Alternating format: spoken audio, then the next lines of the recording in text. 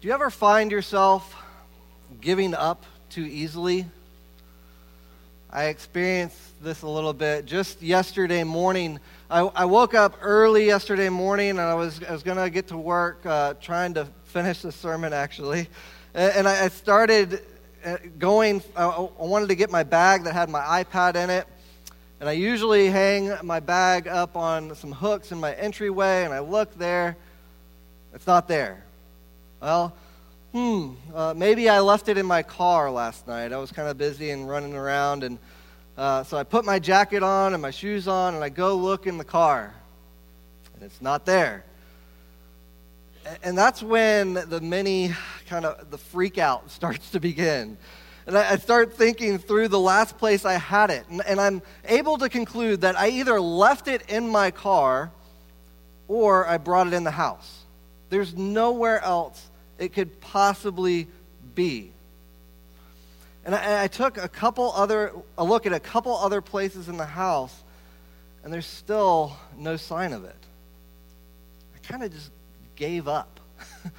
And I started sinking into this fear that came over me.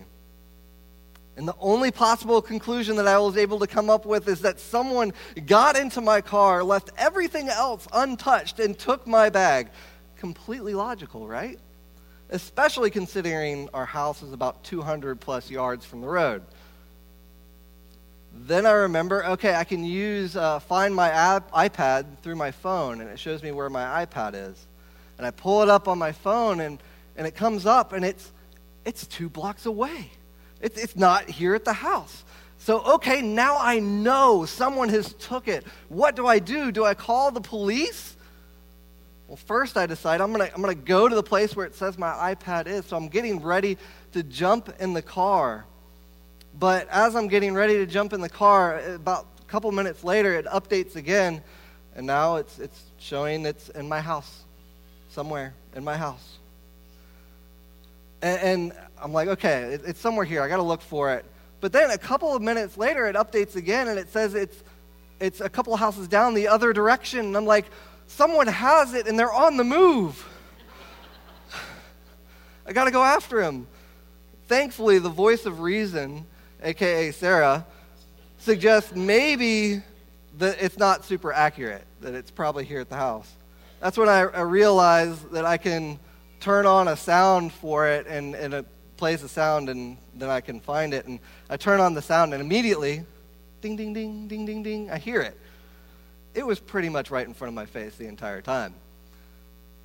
But it just reminded me, this whole scenario reminded me how quick I was to give up and come up with these crazy scenarios. I looked at a couple of places real quick, but I easily gave up and started letting the craziness take hold. But I'm not the only one who's ever done something like this, am I? Okay, maybe I'm a little crazier than most, but we all have a tendency to give up too easily, don't we? And it's not just the small things like looking for my iPad, but I do this same easy giving up. I do it with God's grace. I believe in God's grace for me, but when things get hard or even just a little adversity comes my way, I can so quickly give up. And when I give up, I give into this lie that tells me that God's grace isn't great enough to overcome sin. As I read and studied this passage, I really wanted to focus on the themes of fulfillment and the theme of Jesus that Matthew is announcing that Jesus is coming and he is our king, which is clearly a big part of what Matthew is doing through this genealogy. And it's why Matthew starts the gospel with his genealogy.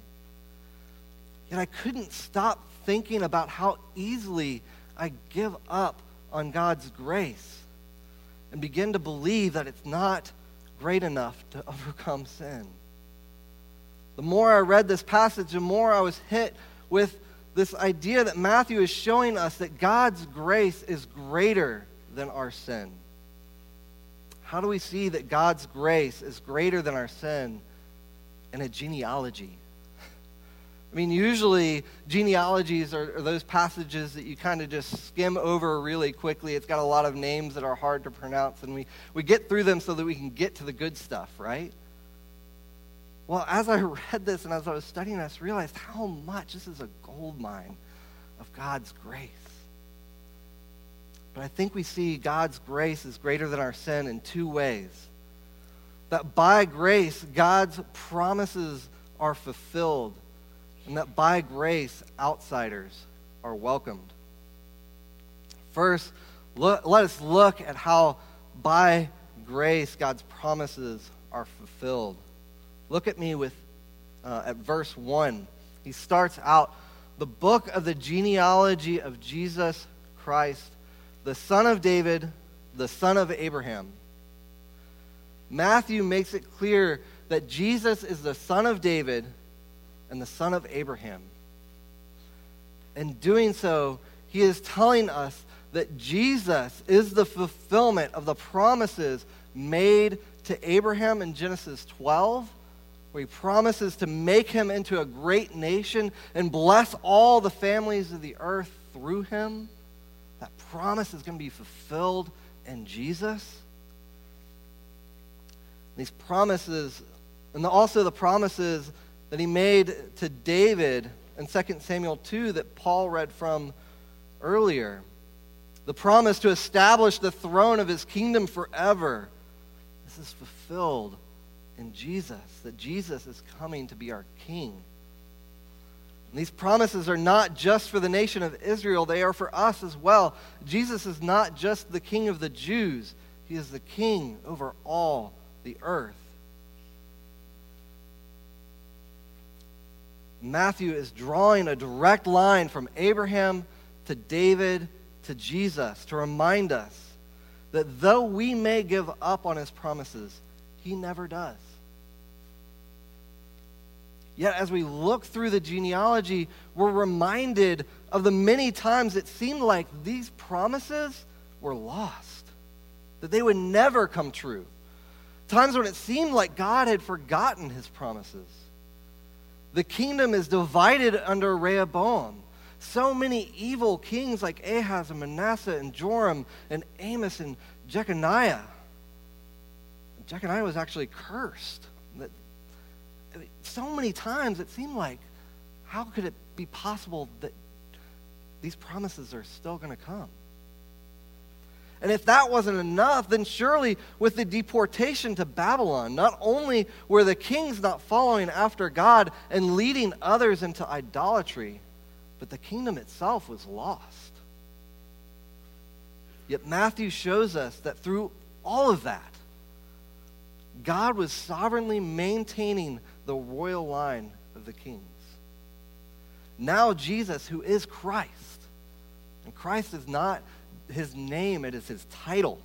And it means that he is the anointed one. He has the rightful legal claim to the throne of David. Even through all the times that it seemed like sin was having its way, even though the kingdom was lost and it seemed like the line of kings had ended, even when so many had given up on God's grace, no longer believing his promises would come true, God shows that his grace is greater than all the sins of the Israelites by coming through on his promises in Jesus. It made me think a little bit about Luke Skywalker. Don't worry, I haven't seen the new movie yet, so I'm not going to give any spoilers. I have no idea if he's even in it. But I was thinking about, the seventh movie ends with Rey finding Luke, and it's all been leading up to her finding him, and you think that when the eighth movie begins, she's going to convince Luke to come back and fight for the resistance, and they're going to lead them on, and they're going to win the day. And that's what you hope for. But then as the eighth movie begins, you find Luke, and he had given up on the Jedi. You see Luke, and he is hopeless. And he's kind of grumpy. And you're sad about his state. And you think about it, it seems like he has lost all hope. But think about what he had been through. No matter what he did and how many victories he won, it seemed like darkness continued to rise to meet him. And he seems to conclude that the fight against the darkness could never be won. So he stopped fighting and decided to go into hiding.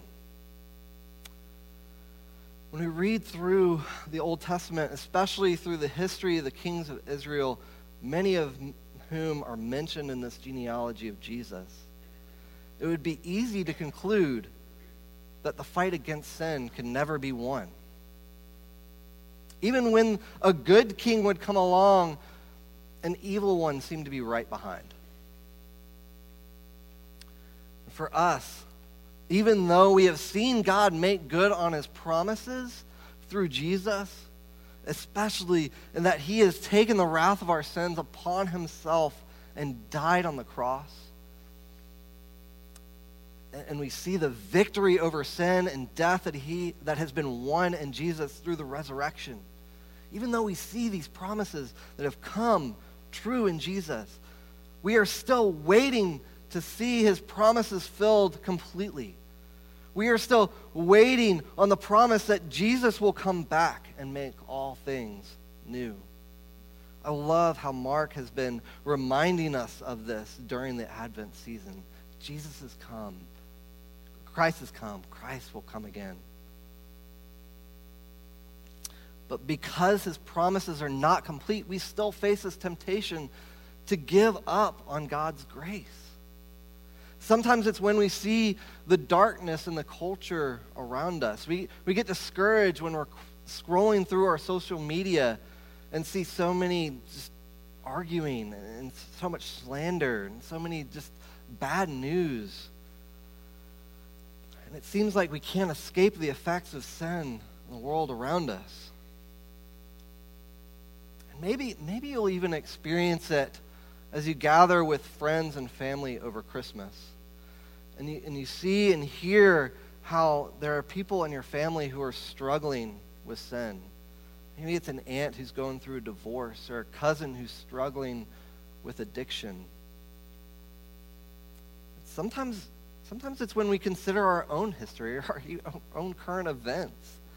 When we keep falling into the same sin patterns over and over again, and no matter how hard we try to fight against them, we just keep falling into sin. All of these things can lead us to give up on God's grace. It can lead us to either sink into hopelessness and give up like Luke Skywalker, or we can begin to take things into our own hands, trusting in ourselves rather than God's grace. I think the genealogy of Jesus helps us to keep from both of these temptations. It reminds us that God is sovereignly working out his promises even in the midst of great sin. Even though Israel turned away from God over and over and over and over again, his promises could not be stopped.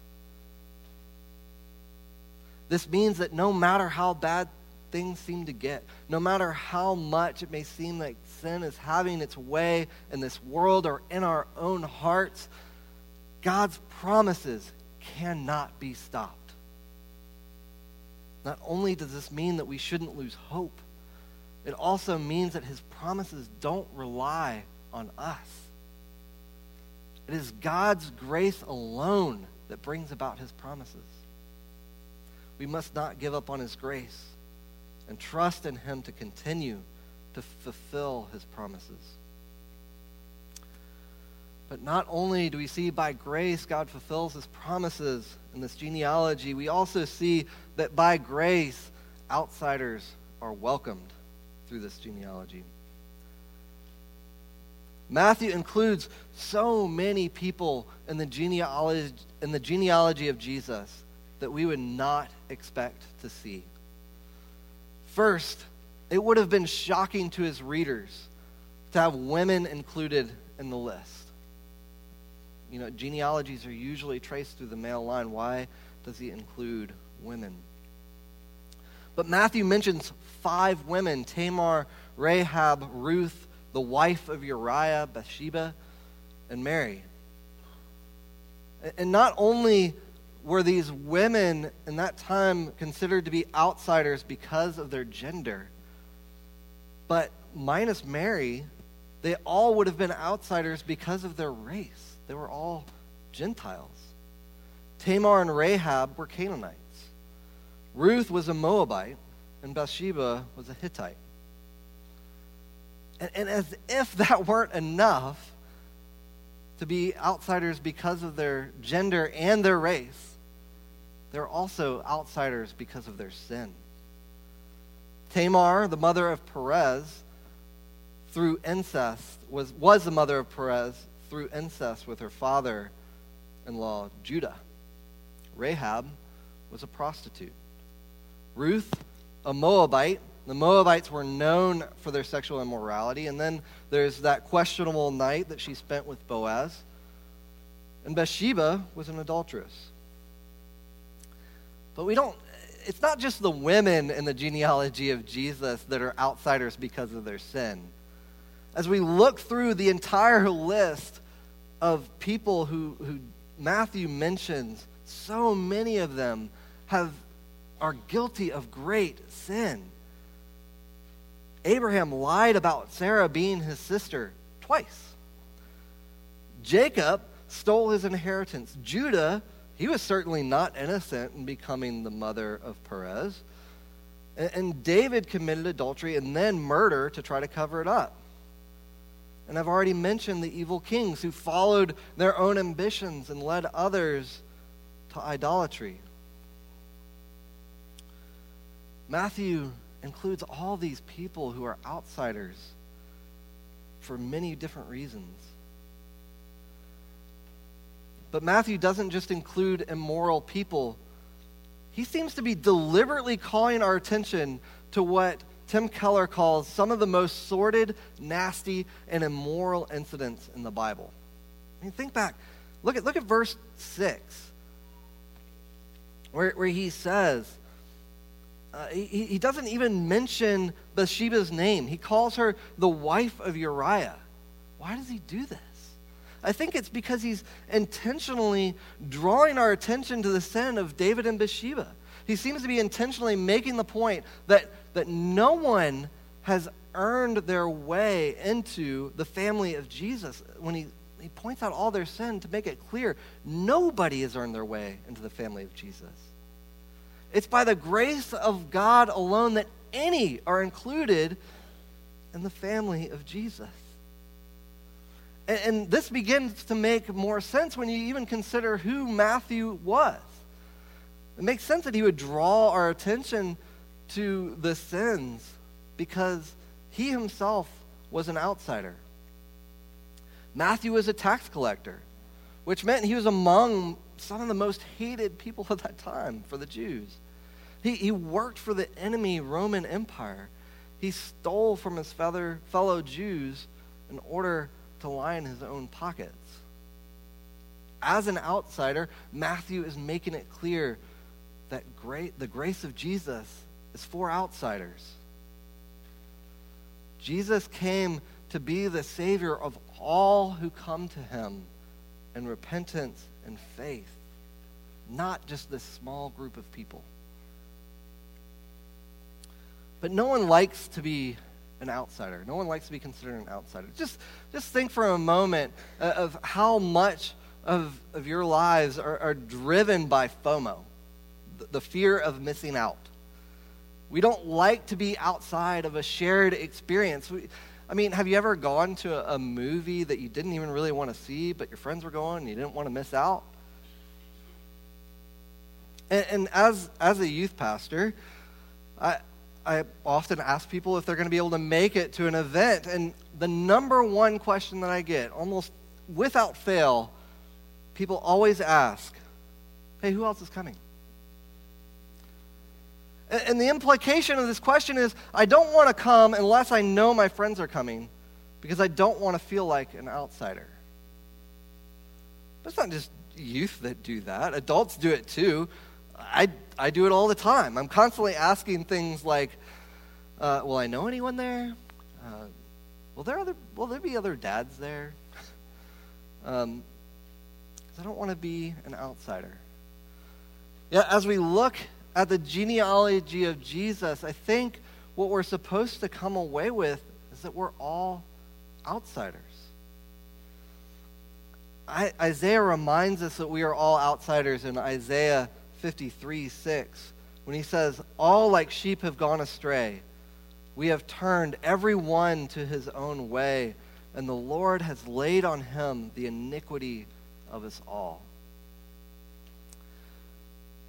It's a reminder that we all equally stand in need of the grace of Jesus in order to be a part of his family. Now, if you are here this morning and you have yet to come to know Jesus in repentance and faith, please hear this. Don't let your sin hold you back from his grace. God's grace is greater than your sin.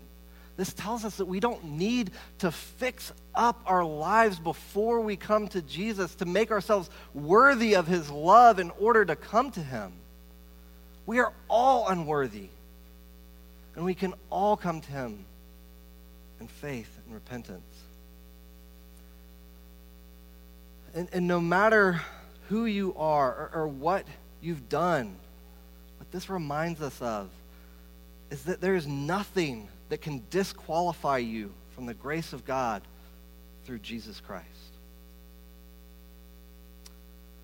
But for those of us who have placed our faith in Jesus, we still need to be reminded of this truth because we still so often give up on his grace. We need to be reminded for ourselves because it's so easy to forget that it's only by God's grace that we are saved. And we begin to work and give up on his grace and begin to try to achieve God's blessings through our own righteousness. And we want to earn and merit our standing before him. We also need to be reminded that God's grace is greater than our sin for others, for the sake of those that we find hard to love. We all have family or friends or acquaintances who get under our skin and frustrate us. One commentator captures this well when he writes, "If we give thanks that we are included in the family of God, then we will include others and give thanks for the presence of others as well. If we understand ourselves to be outsiders, then we will long to see other outsiders come to know Jesus, even those people that are hard to love." See, our culture teaches us to see some people as unworthy of grace while we're okay. It can be really hard to see those people we have a hard time loving as just as worthy of God's grace as we are. That's why we got to be reminded that we're outsiders too. We also need to be reminded that God's grace is greater than our sin for the sake of those that we love. For the sake of those that we love and our family and our friends who we long to see them come to know Jesus. Yet it can so often seem like they are so far away from God. Don't give up on God's grace for them. No matter how far away they get, no matter how much it seems like sin has a grip on their lives, they are never so far away that Jesus can't reach them. Let me end by just thinking about how easily going back to how easily we give up on things. You know, you may have seen some signs and posters about the magic stone of Santa. And I created this game, and it was this big scavenger hunt around town. And as I'm creating this game, what I had to keep in mind, it's such a challenge because you have to make it challenging enough that it's fun. but not too challenging that people just give up like that. And that's a really fine line. And the reason that that is such a fine line is because when we see challenge in our lives, we're so quick to just give up. We're so prone to give up on things when they get tough. We do that over and over and over again. You know, I was thinking about the Christmas season. The Christmas season is so full of joy and laughter and excitement and anticipation and fun and gifts and parties and family and friends and food. Don't forget to mention the food. It's good food. And et cetera, et cetera, et cetera. There's so many good things. But it can also be full of stress and conflict and discouragement and mourning and sadness and busyness, etc., etc. Christmas time can be really hard. And it can make us want to give up on celebrating and just focus on getting through, just survive. In the midst of all the emotions and trappings of Christmas, it can be so easy to forget what or why we're celebrating. Christmas is all about celebrating the amazing grace of God that is far greater than our sin, which he puts on display through Jesus. As Christmas nears, my prayer is that you will be reminded of God's grace. And that it is by grace that God fulfills his promises. And it is by grace that God welcomes outsiders. Please join me in prayer.